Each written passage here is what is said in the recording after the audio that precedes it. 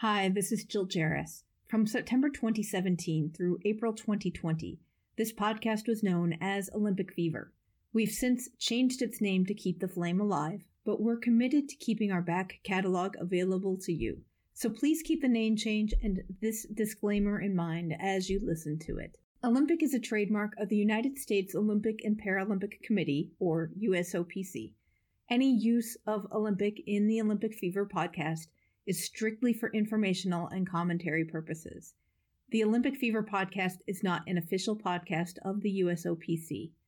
The Olympic Fever podcast is not a sponsor of the USOPC, nor is Olympic Fever associated with or endorsed by the USOPC in any way. The content of Olympic Fever podcast does not reflect the opinions, standards, views, or policies of the USOPC, and the USOPC in no way warrants that content featured in Olympic Fever is accurate. Thanks for listening, and now on to the show. I think if you look at sport and religion, I think they're the only two things that can influence the amount of people that it can influence across the world, you know. Mesdames et messieurs, the greatest festival of our contemporary society, the Olympic Games, is about to begin. This is going to be close. Oh! You can do it! You can do it! Brilliant, brilliant, brilliant! But that is an Olympic champion. Ready?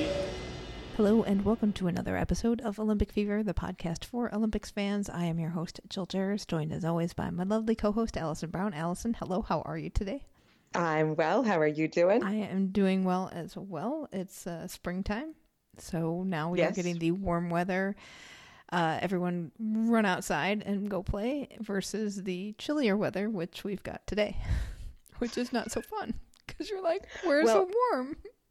I am looking out my window, and out my window are these huge forsythia bushes that are just starting to come into bloom. So it's definitely making me feel much more springy. You know, much more sneezy again. Right. But it is a beautiful sight. That's good. So I'm ready. That's good. And the cherry blossoms were out in Tokyo. I don't know if you saw all the pictures they were posting. Oh, man. Yeah. They should have the Olympics. They should have spring Olympics just so we could see the cherry blossoms. Just like the Athens Olympics started not that long ago. So. That's right. Today was the Olympics channel posted that today was the 100-meter or the 100-yard, I guess, dash. Oh, the anniversary of it? Yes. Yes, it was today. So, nice. You know, if they have pictures. If Japan did have the Olympics during the cherry blossom season, they wouldn't have the issues that they're worried about with the marathon being so hot because of climate change. That's right. It would be definitely a little cooler. And then as they're running, they could have the pedals just sort of blowing across the road. Right? Oh, wouldn't that be a sight, right? Right? Oh, man. We got ideas. Missed opportunity. Right? But speaking of climate change, we got on a little sustainability kick this week. And so that's what we're talking about on today's show. And it kind of happened because I was on Twitter and saw an article written by Matthew Campelli, who's the founder and editor of the Sustainability Report. And that is an online publication devoted to tracking sports sustainability. And this article was about how the Olympic broadcasting system dismantled the media center from Pyeongchang and brought it over to Uganda to a refugee camp to set up some shelter buildings there that they really needed to help run the camp. And I thought that was really interesting. So reached out to Matthew, who agreed to come on the show and talk about how the IOC has evolved in its sustainability efforts. Take a listen. We're talking about sustainability, and it's interesting because in the last few Olympic cycles, the IOC has made this big push to be more sustainable.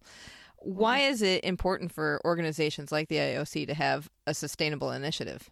Well, I think for the IOC, I think there's a couple of reasons. The first thing, I think, reputationally, is really, really important for the IOC.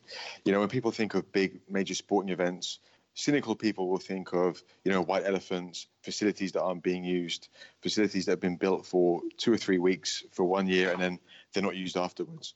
So I think the IOC is slowly trying to change that perception of the Olympics And in fact, we'll probably talk about this a little bit later, but they're looking now for host cities to bid with existing infrastructure, looking at temporary infrastructure as well. So that's one of the reasons I think it's really, really important for the IOC to be looking at sustainability in quite a full way.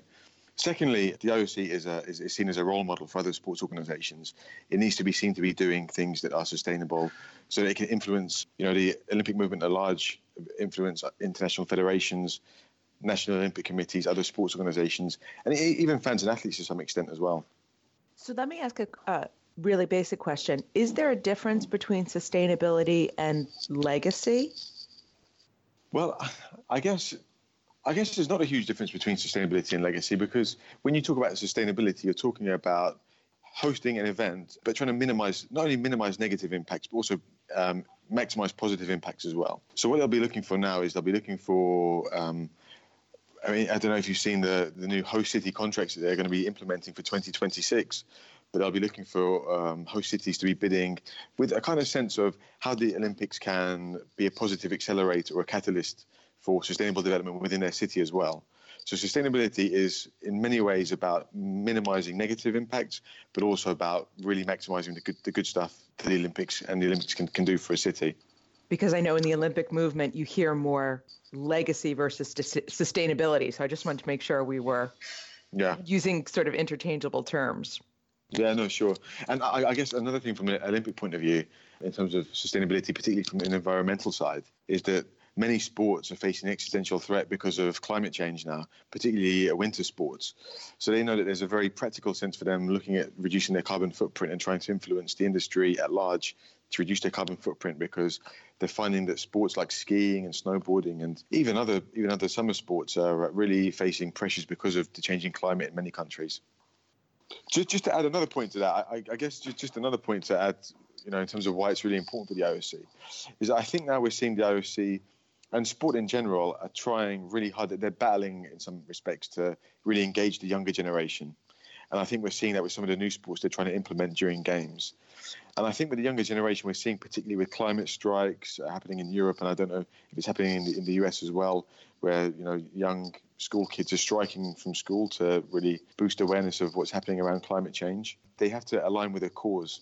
And to kind of get millennials, Gen Z individuals to be more engaged with sport and the Olympics in general, they need to see an organisation like the IOC really doing something really holistic about climate change and sustainability. So let's talk a little bit about history of sustainability and the IOC. Was this something that came in with Thomas Bach, or is there a longer history?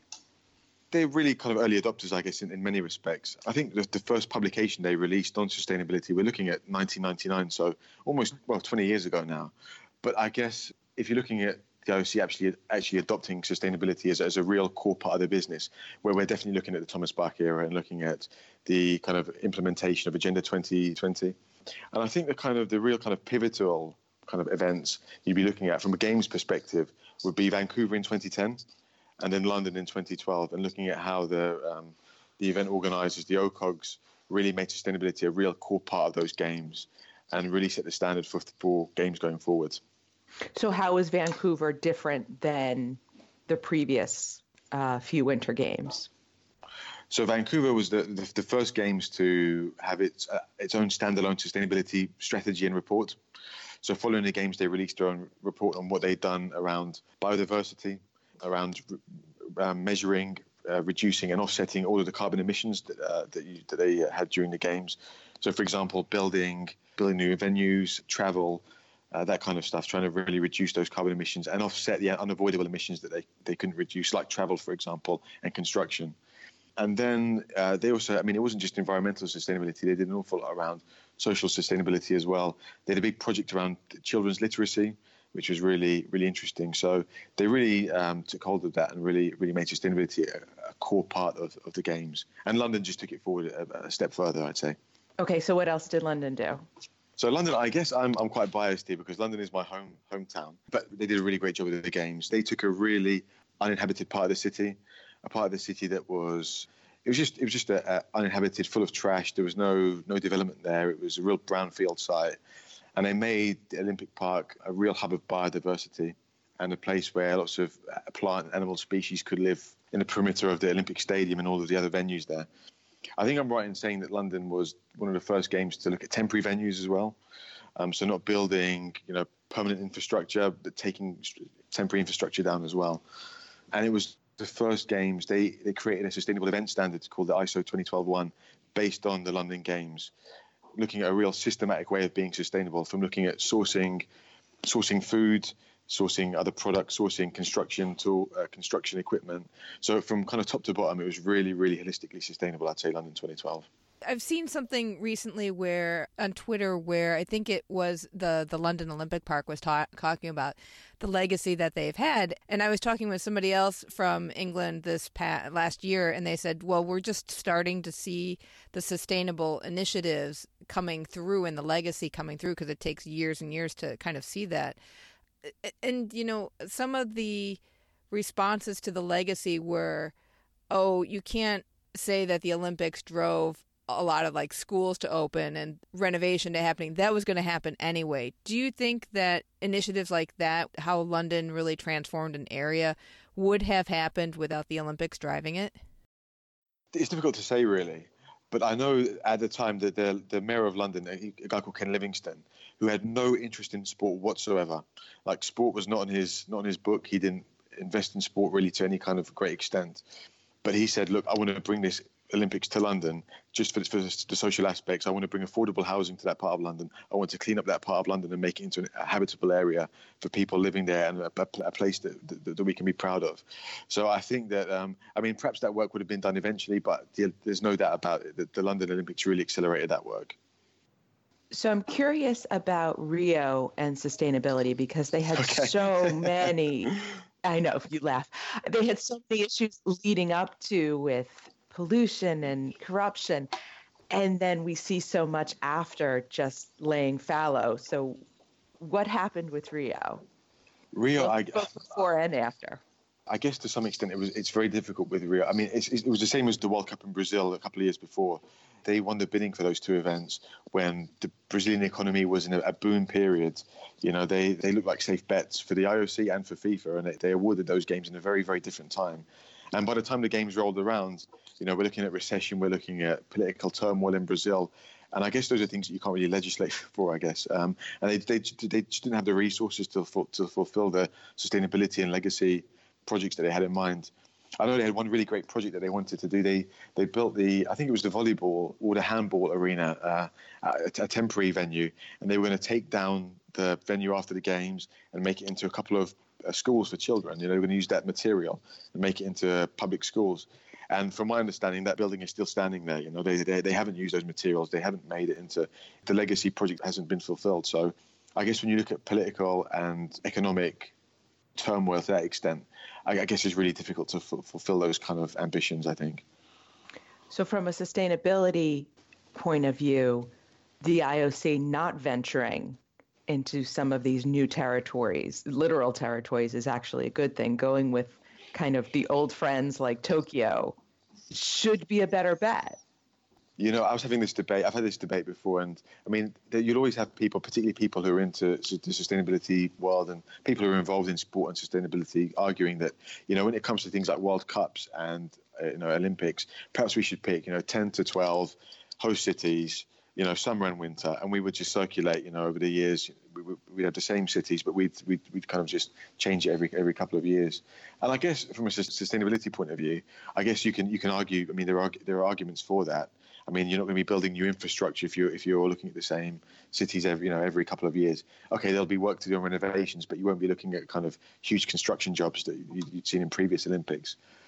But I guess from the Olympic point of view, I mean, sustainability is one of the three core parts of their Agenda 2020, and it is a massive thing for them now.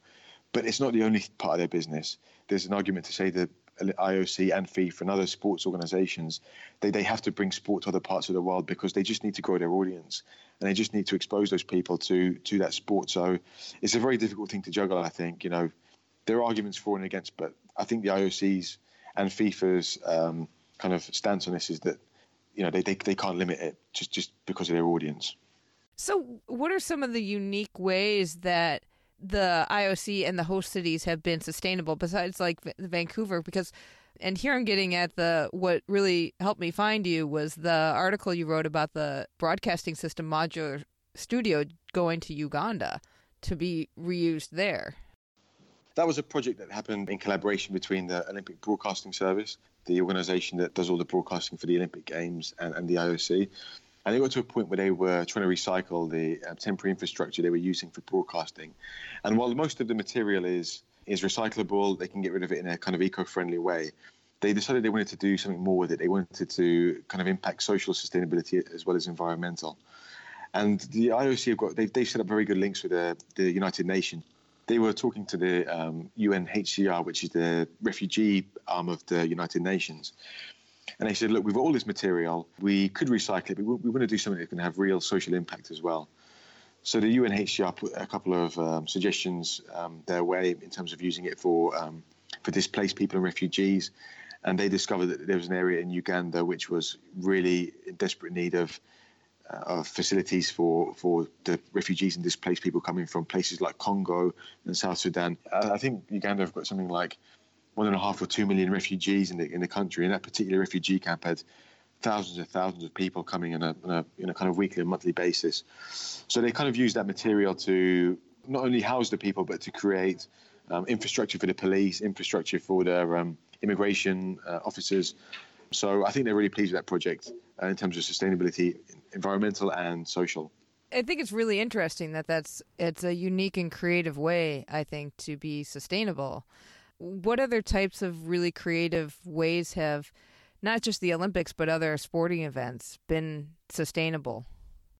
I guess to some extent, there isn't a huge amount of creativity at the minute, because when you look at sport in general, sport is, I don't want to say it's not late to the table in terms of this whole sustainability movement, because there is a core set of people who are working in the sports industry who are doing some really, really, really great work. But I would say that it's still in its infancy to some extent. You know, there are lots of organisations that are looking at kind of what I would call sustainability 1.0, where you look at kind of things like recycling, waste management, carbon emissions, stuff to really be compliant and doing the best to limit negative impact.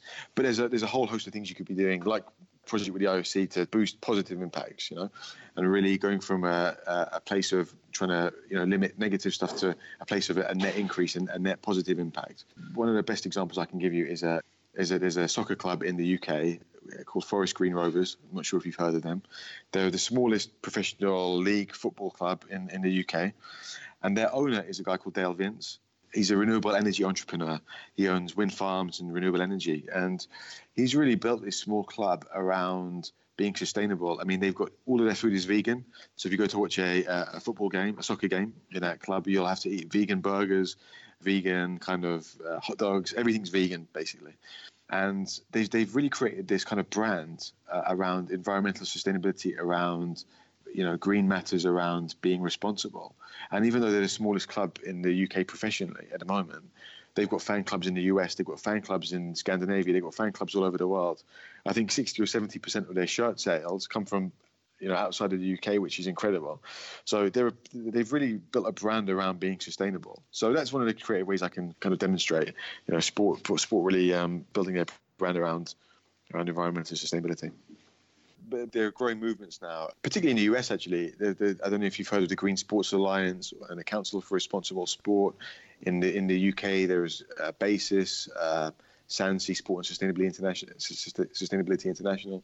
So there are quite a few movements looking at this sport and sustainability space. So I think it'll be a growing sector, and I think you'll probably be hearing more about it, not just from the IOC, but other professional sports organizations in the future. Now, we very briefly touched on the new contract for the host cities. And there is huge sections, because we did read that so that the listeners didn't have to. They do sort of broadly talk about sustainability in kind of open-ended terms. Would you have liked to seen that be a little more specific? I don't want to give a non-answer here, but I guess to some extent they have to be quite loose with the wording and not so specific, because when they talk about host cities, they'll be talking about very different locations, very different organizations they're going to have to deal with when they do go to various host cities. But I think what we're looking at contracts that are obviously more robust than we've seen previously around sustainability. We're looking at criteria around the sport, venue development, brand identity. I think is a real crucial one. Because when we talk about sport and we talk about sustainability and sport moving to that next level and actually trying to engage fans and sponsors and athletes, which I think is where the real impact is going to come from, when you can try and, really impact, other organizations, not just the sport itself, and you looking outside of sport. I think brand identity is really crucial, and it'd be interesting to see how they weave sustainability into brand identity from 2026 onwards. Procurement is really crucial. I mean, that being in the host city contract is really, really important. When we talk about impact, if you look at procuring construction materials, procuring kits from different parts of the world, and we're looking at the way they're being made, not just from an environmental sustainability point of view, but from a social point of view as well. We're looking at trying to create kit that's not made by kids, for example. We're looking at people getting the right wages, they're not being exploited. So we're looking at those kind of things in host city contracts. I think that's a real positive step forward. So what can we look forward to from Tokyo? Because I know they have talked about some of the sustainable, like the metals are coming from former cell phone parts and things like that. Tokyo is going to be an interesting one, particularly from a mobility side. I think when we look at what they're going to be doing, their partnership with Toyota, they're going to be looking at 100% electromobility. I think that's going to be really, really interesting to see how they can kind of pull that off and carry that off as well. And there's this huge talk of them moving to this hydrogen economy, moving away from fossil fuels and greenhouse gases, particularly with the building and the construction and the day-to-day maintenance of the athletes' village and the facilities. So Tokyo will be a really interesting one.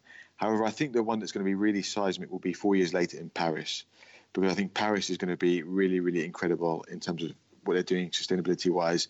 I think we're going to be looking at an Olympics that will be the most sustainable games of all time. I think it's safe to say if what they're planning is carried off, I think it will be a real benchmark for what we're going to be hopefully looking at going forward for games. So talk to us a little bit about what they're doing that's really going to be a turning point. Okay, so it will be a completely carbon neutral games. That's their plan anyway. Aside from the carbon emissions that they're going to be reducing, they're going to be offsetting all of the unavoidable emissions that they can't reduce. So whatever they can't reduce, they will invest in sustainable development projects, either close to home or in developing countries, to balance out their carbon footprint. 95% of the venues will be either existing venues, or there'll be temporary venues. So there'll be very, very little in terms of permanent builds, which is going to really, really reduce the carbon emissions that they're going to generate anyway. So I think they're looking at half the carbon emissions of previous games in the 2010s. So looking at London, Rio, all of the other winter games as well. So they're looking at half of the carbon impact for those games, which is really significant. Aside from that, they'll be looking at electromobility as well. They're doing lots of work around public transportation, public transit, biodiversity projects. They'll be doing a big cleanup job on the River Seine, so the athletes can use that for outdoor swimming competitions. And I think following the games, the general public will be able to swim in the Seine, which will be a really, really big achievement, because it's not something you'd want to swim in now. So that'll be a very, very big job. So they're doing a lot of work that I think is really, really exciting for anybody with a sustainability bent. So would you expect it to just keep growing? Like, do you see this as kind of a permanent change in the Olympic movement? I think the IOC would like it to be a permanent change. I think, again, it really depends from host city to host city whether it can be a permanent change. A lot really depends on, I mean, to some extent, a lot of it is out of the IOC's hands. They can put things in host contracts. They can kind of try and pressure host cities to do certain things. But at the end of the day, a lot of it has to come from the OCOG. A lot of it has to come from the host city, the local government, the state government as well. So I think that, yes, I think when they'll be looking at, potential bidding cities, they'll be looking at sustainability pledges and commitments. But I think to, go above Paris and LA in 2028, which has also got some really, really great plans. That, again, there's a long way to go, but I think they're looking at a lot of existing infrastructure as well. I think to get it beyond those levels will be a huge achievement, and the IOC will be delighted if they can keep it at that kind of level. Do you have a favorite for 2026 on the sustainability vote? I guess it's hard to say. I guess it's difficult to say. I'm half Italian, so I'm a little bit biased. So am I. So that's, yeah. And there's a joke on our show about how I love to say Cortina. Okay. So, but I guess from a sustainability point of view, if we're looking at ARE in Sweden, they just hosted the Alpine Skiing Championships a few months ago, which was one of the most sustainability. It will be one of the most sustainable sporting events this year, and probably one of the most sustainable sporting events that have ever have been, particularly in snow sports. I think it was 80% fossil fuel free. They did a lot of work around sustainable procurement as well. They achieved the ISO 12012 certification for event management that was conceptualized following the 2012 Olympics. So I think they've got a lot going for them criteria-wise when it comes to sustainability. So I guess I'm on the fence really, but there are pros and cons for both cities. Where do you think the Olympic movement could do better? Like, is there something that they're ignoring, or not ignoring, but like could be a little bit better that they could do?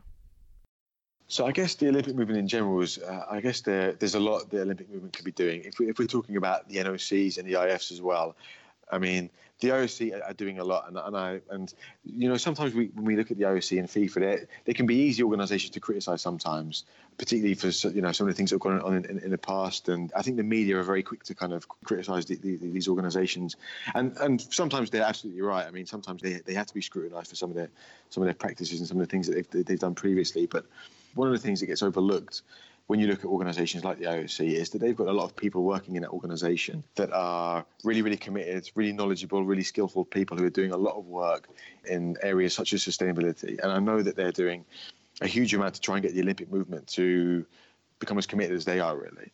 In the past few months, we've seen the IOC produce sustainability guides for NOCs and international federations to try and help them, to try and give them practical guidance on becoming more sustainable. They're doing guides around carbon, lowering carbon emissions, around waste, around engaging with athletes and fans, the subject of sustainability. They were a key catalyst in the United Nations Climate Action Framework, which is a piece of policy they produced last year around COP24, around sports organisations trying to reduce their environmental impact. So I think from the IOC's point of view, they're doing an awful lot to try and get the Olympic movement at large to become more sustainable. Now, whether they're doing that or whether they will do that or not is a different story. And I think to some extent it's very difficult because a lot of the IFs and the NOCs will not have the resources that the IOC have that they can devote towards this. But if we're looking at areas of good practice, we can look at organisations like World Sailing, for example, who are doing an awful lot. They've got their own sustainability strategy, and they do an awful lot in this space, which are kind of you'd expect them to do, particularly with the big worldwide awareness of ocean plastics and what's happening to the ocean pollution-wise. The IAAF are doing a lot around air pollution. If we look at a more holistic social sustainability, they're doing a lot around gender equality within their council, within their kind of leadership positions. So there are elements of best practice within the Olympic movement, but there is a long way to go for the whole Olympic movement to get up to the kind of position that I think the IOC wants them to be in sustainability-wise. When you're talking about a small NOC or a small federation that just doesn't have a huge budget, what are some things that they can do that are easy to implement and maybe don't take a lot of money and get that mindset of sustainability rolling so that they could think, just keep building off of that even in small increments? So I think one of the strategies that the IOC has for dealing with this is they're looking at collaboration and knowledge sharing. One of the things they've set up recently is they set up a European NOC working group. I think there's 10 or 11 NOCs involved in it, where they're getting together on kind of semi-regular basis to talk about some of the work they're doing in sustainability and to try and knowledge share, really, so that they're more than the sum of their parts. So, for example, I know that the Spanish Olympic Committee are doing a lot around reducing plastic. I think they're close to being 100% free of single-use plastic, using, glass bottles for water inside, that kind of stuff. Small things, but things that can go a long way if you do it all together. So I think that's one of the ways that the IOC is trying to get, small organisations to have, more of an impact. They can't do it alone. They're trying to get them to work together to have, create a bigger impact. And I think we'll see a similar kind of working group for the Oceania region next. And I think they'll try and roll it out to the rest of the world so that they can, increase that impact. Very interesting. Is there anything else that we haven't covered, Matthew, that on sustainability that would be helpful to know and think about? I guess from an IOC point of view, they're opening their new headquarters in June in Lausanne. Oh, right, yeah. Which is going to be, I think they're expecting it to be LEED Platinum, which I think is the highest level of kind of environmental sustainable building that you can get from the US Green Building Council. And they've done that working with Dow Chemical, and they've got this partnership with Dow Chemical now. They've got as a sustainability partner where they're creating this building which is really energy efficient. They've used kind of solvents that don't contribute to air pollution. It's going to be a really, really incredible building, and it's very expensive, I think, but it's really energy efficient and really, really kind of top of the line when it comes to sustainability. So they're walking the walk. I would say they're walking the walk. Absolutely. I think the things they're doing kind of in-house, what they're trying to do as the owner of the Olympic Games and also the leader of the Olympic movement, I think I would say they're walking the walk. Okay, there are things that they'd like to improve, I guess. There are things that are out of their control to some extent when we talk about the Olympic movement and the Games. But I think the sustainability team within the IOC, and I deal with them on quite a regular basis, they're doing an awful lot of work, and they're really, really, I would say they're pioneers in the sports business in terms of sustainability. Really, real leadership, I would say. Well, and I think it's important for us to remember that the IOC, like you say, there's stuff out of their control, and that the IOC and the host cities are really two separate entities. So there's only so much that the IOC can control, because I know, especially with the new headquarters, there's the criticism that, Rio can't pay its bills or Rio can't do its sustainable initiatives. Meanwhile, the IOC has this massive new headquarters. But really, those two organizations are separate, right? Yeah, exactly. And I guess, when we look at Paris, for example, one of the reasons that Paris is going to be really great from a sustainability point of view is they've got a mayor there, Mayor Anne Hidalgo, who's part of the C40, which is a big conglomerate of major cities in the world that really look towards climate change. She's a real advocate of the Paris Agreement. She talks about climate change, all the time. And they've got an election there next year for a mayoral election. And if she's replaced by potentially either the far left or far right, which is, really possible in France at the moment, if you look at the political turmoil in France, that could put Paris's plans on its head to some extent. So so a lot of it is down to host city and host state, have got plans politically. Well, that's sad. It is sad. It's a little sad that it's so based on the whims of an individual. I think we're so far down the track with Paris now. I think it will be okay. I think they can't make wholesale changes to it now. But it's really feasible. If you look at the political climate, not just in Europe, but across the world now, things are so fragile and things are so kind of unpredictable. And I guess the whole sports industry, including the IOC and the Olympic Games as well, have to be mindful of this because it definitely affects it, going forward in the future. Well, Matthew, thank you so much. We really appreciate you coming on. And thank you so much. We'll keep in touch with you and keep talking about this because it's important that we keep it in mind. And even, it's one thing that the Olympics can influence just a regular individual to be more sustainable in their everyday life. Mm-hmm. Yeah. If they can influence one individual, that's great impact already. That's fantastic. So, yeah, I think sport in general, and I think we're going to see sport doing a lot more in this space because I think if you look at sport and religion, I think they're the only two things that can influence the amount of people that it can influence across the world, And if sport can get people to become more sustainable and really think about climate change, particularly in this political environment, when we're looking at governments, the US government, and we're looking at some governments in Europe, which, climate change is not really, is not really part of their policy, really. They're climate deniers to some extent, So we have to look at business, we have to look at outside, we have to look at civil society to try and push this agenda forward. And I think sport's got a big role to play in that. Thank you so much, Matthew, or as we like to call you now, M. Camp.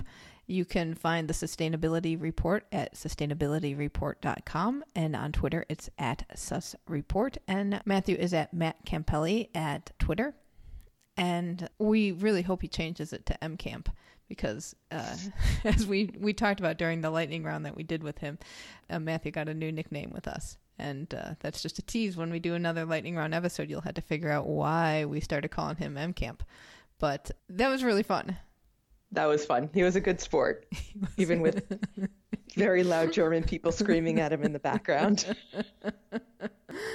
Oh, yeah. But it's so interesting how complex this issue is because the Olympics just get branded as the Olympics. And the average person, I think, doesn't understand that the IOC is one entity and a host city is a completely different entity.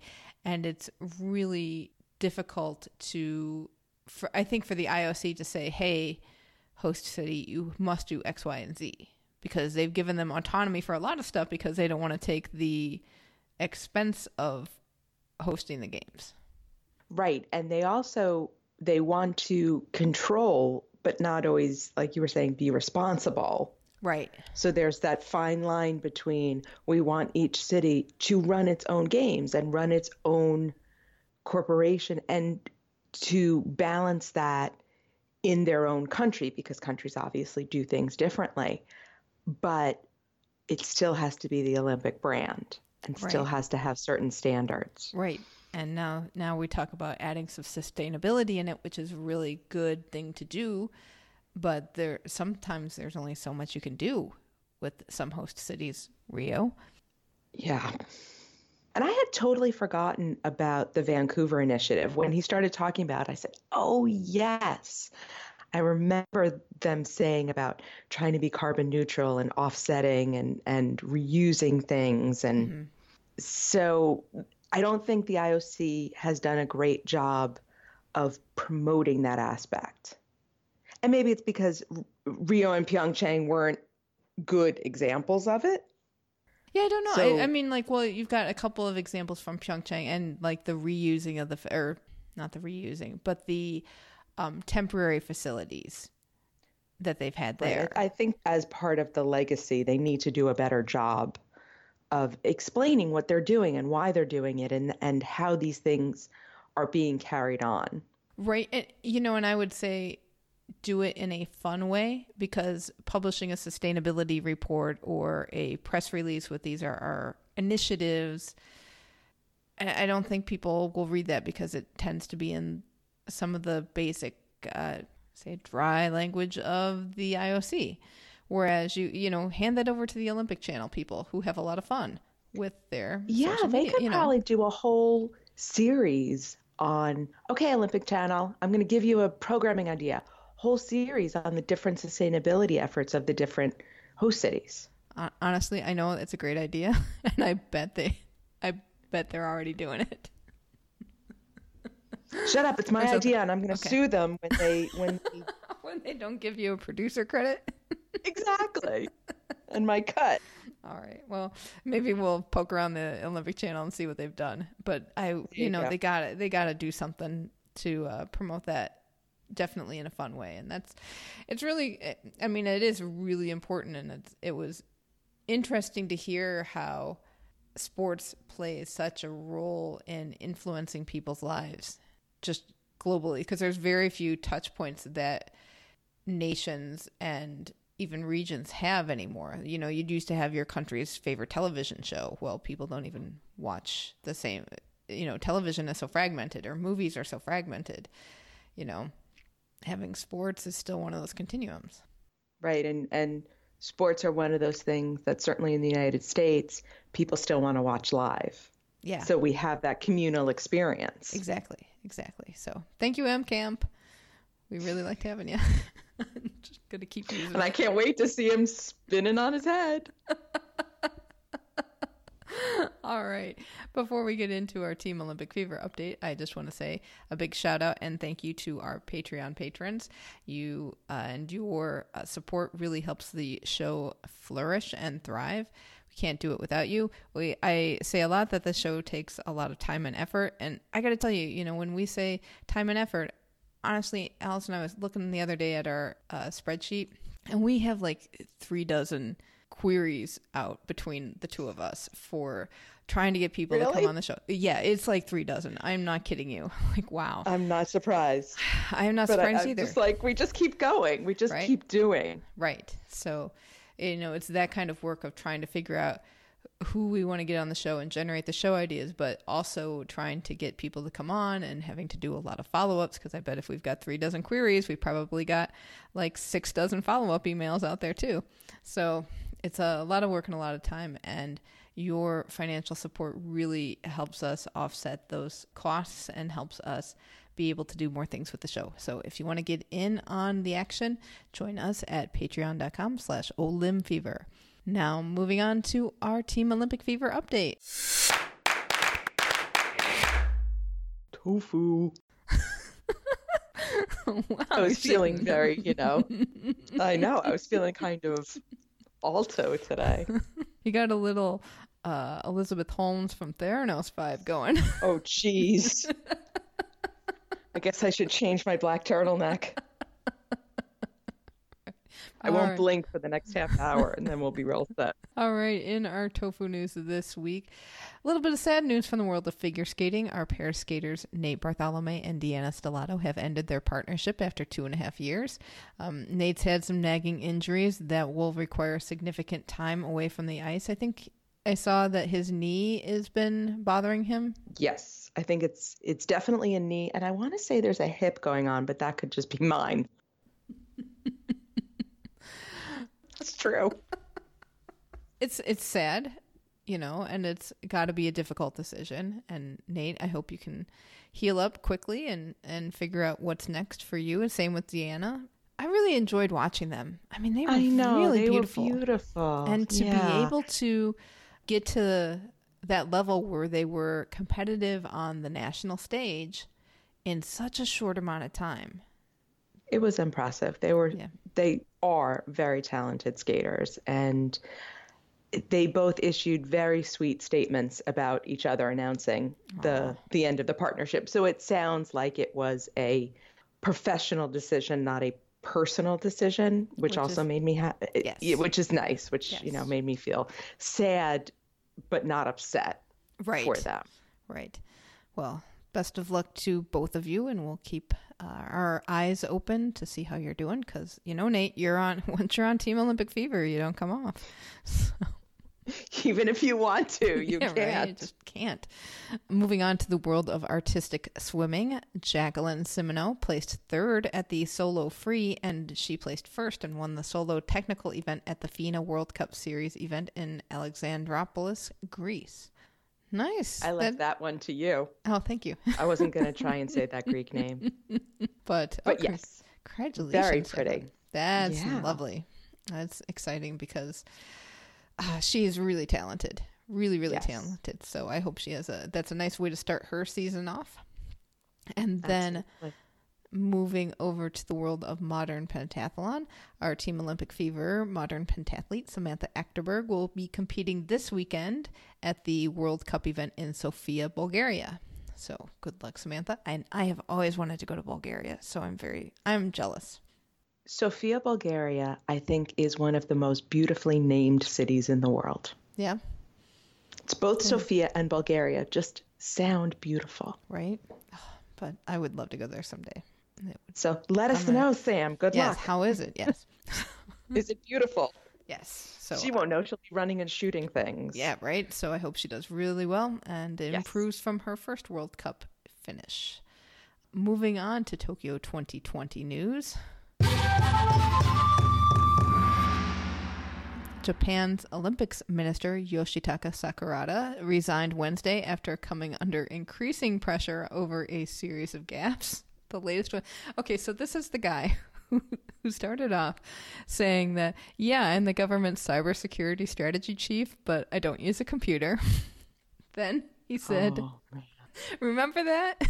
And then he said, I've heard of the Olympic Charter, but I've never read it. And he's running the Olympic minister. Yeah. Oh. And then he said, this was horrible. He said he was very disappointed when Japanese swimming, she was a medal hopeful, Rikako Ike, she was diagnosed with leukemia. And then he goes, I'm so disappointed in that because it means we're going to lose a medal. She was kind of the poster child for their advertising efforts. Right. So, so he was disappointed she had leukemia. Oh my God. Everyone's got an uncle like this. Right? This is like the uncle that shows up drunk at Thanksgiving every year, and you're just like, oh. Hide your lampshades. Uncle Yoshi's back. Oh, Uncle Yoshi. But so the kicker was, he just said that politics was more important than the recovery of the area devastated by the 2011 earthquake and tsunami. Oh, Uncle Yoshi, that was definitely a not good at all. A step too far. So he's lost his job. Go ahead. So the Japanese Olympic Committee's in some turmoil right now. Yeah, I guess so, for leadership. In terms of you're losing kind of your top two people, so that's right. Surprising. Right. I would not have expected that from Tokyo. No, I would not have really expected it. But I'm not super worried because I bet the ranks underneath are just humming along like that's clockwork. Probably true. So yeah. What I also found was interesting was the Prime Minister Shinzo Abe said, "I apologize for hiring the guy."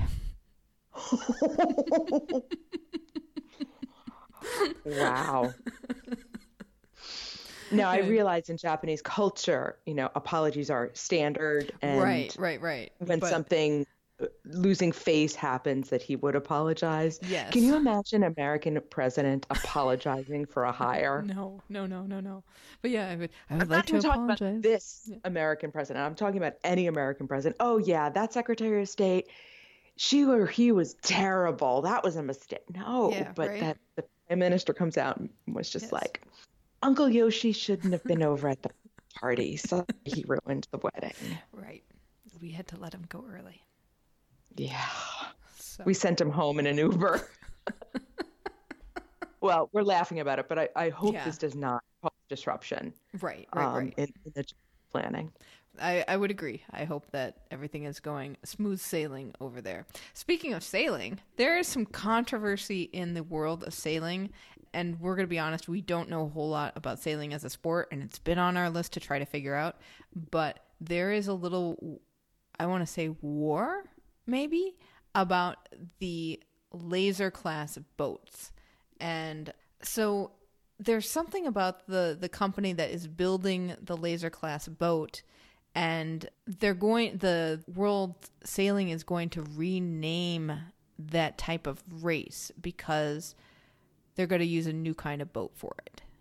And I don't quite understand what's going on, but they want to avoid trademark issues and comply with requirements of European competition law. So to everybody who is an approved builder of this boat will need to sell it under a new brand name. So they can't call it laser anymore.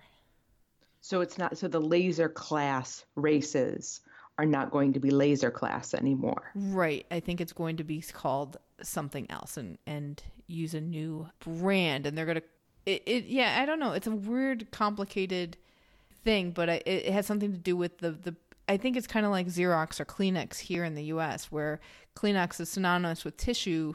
So I think laser is synonymous with the laser class boat. And so Laser Performance makes it, and it's trademarked, so they can't really call it laser right now to comply with some law. So that will be interesting. We're going to really try to understand sailing soon and get some more clarification on that. But I thought that was an interesting element that's happening over in sailing.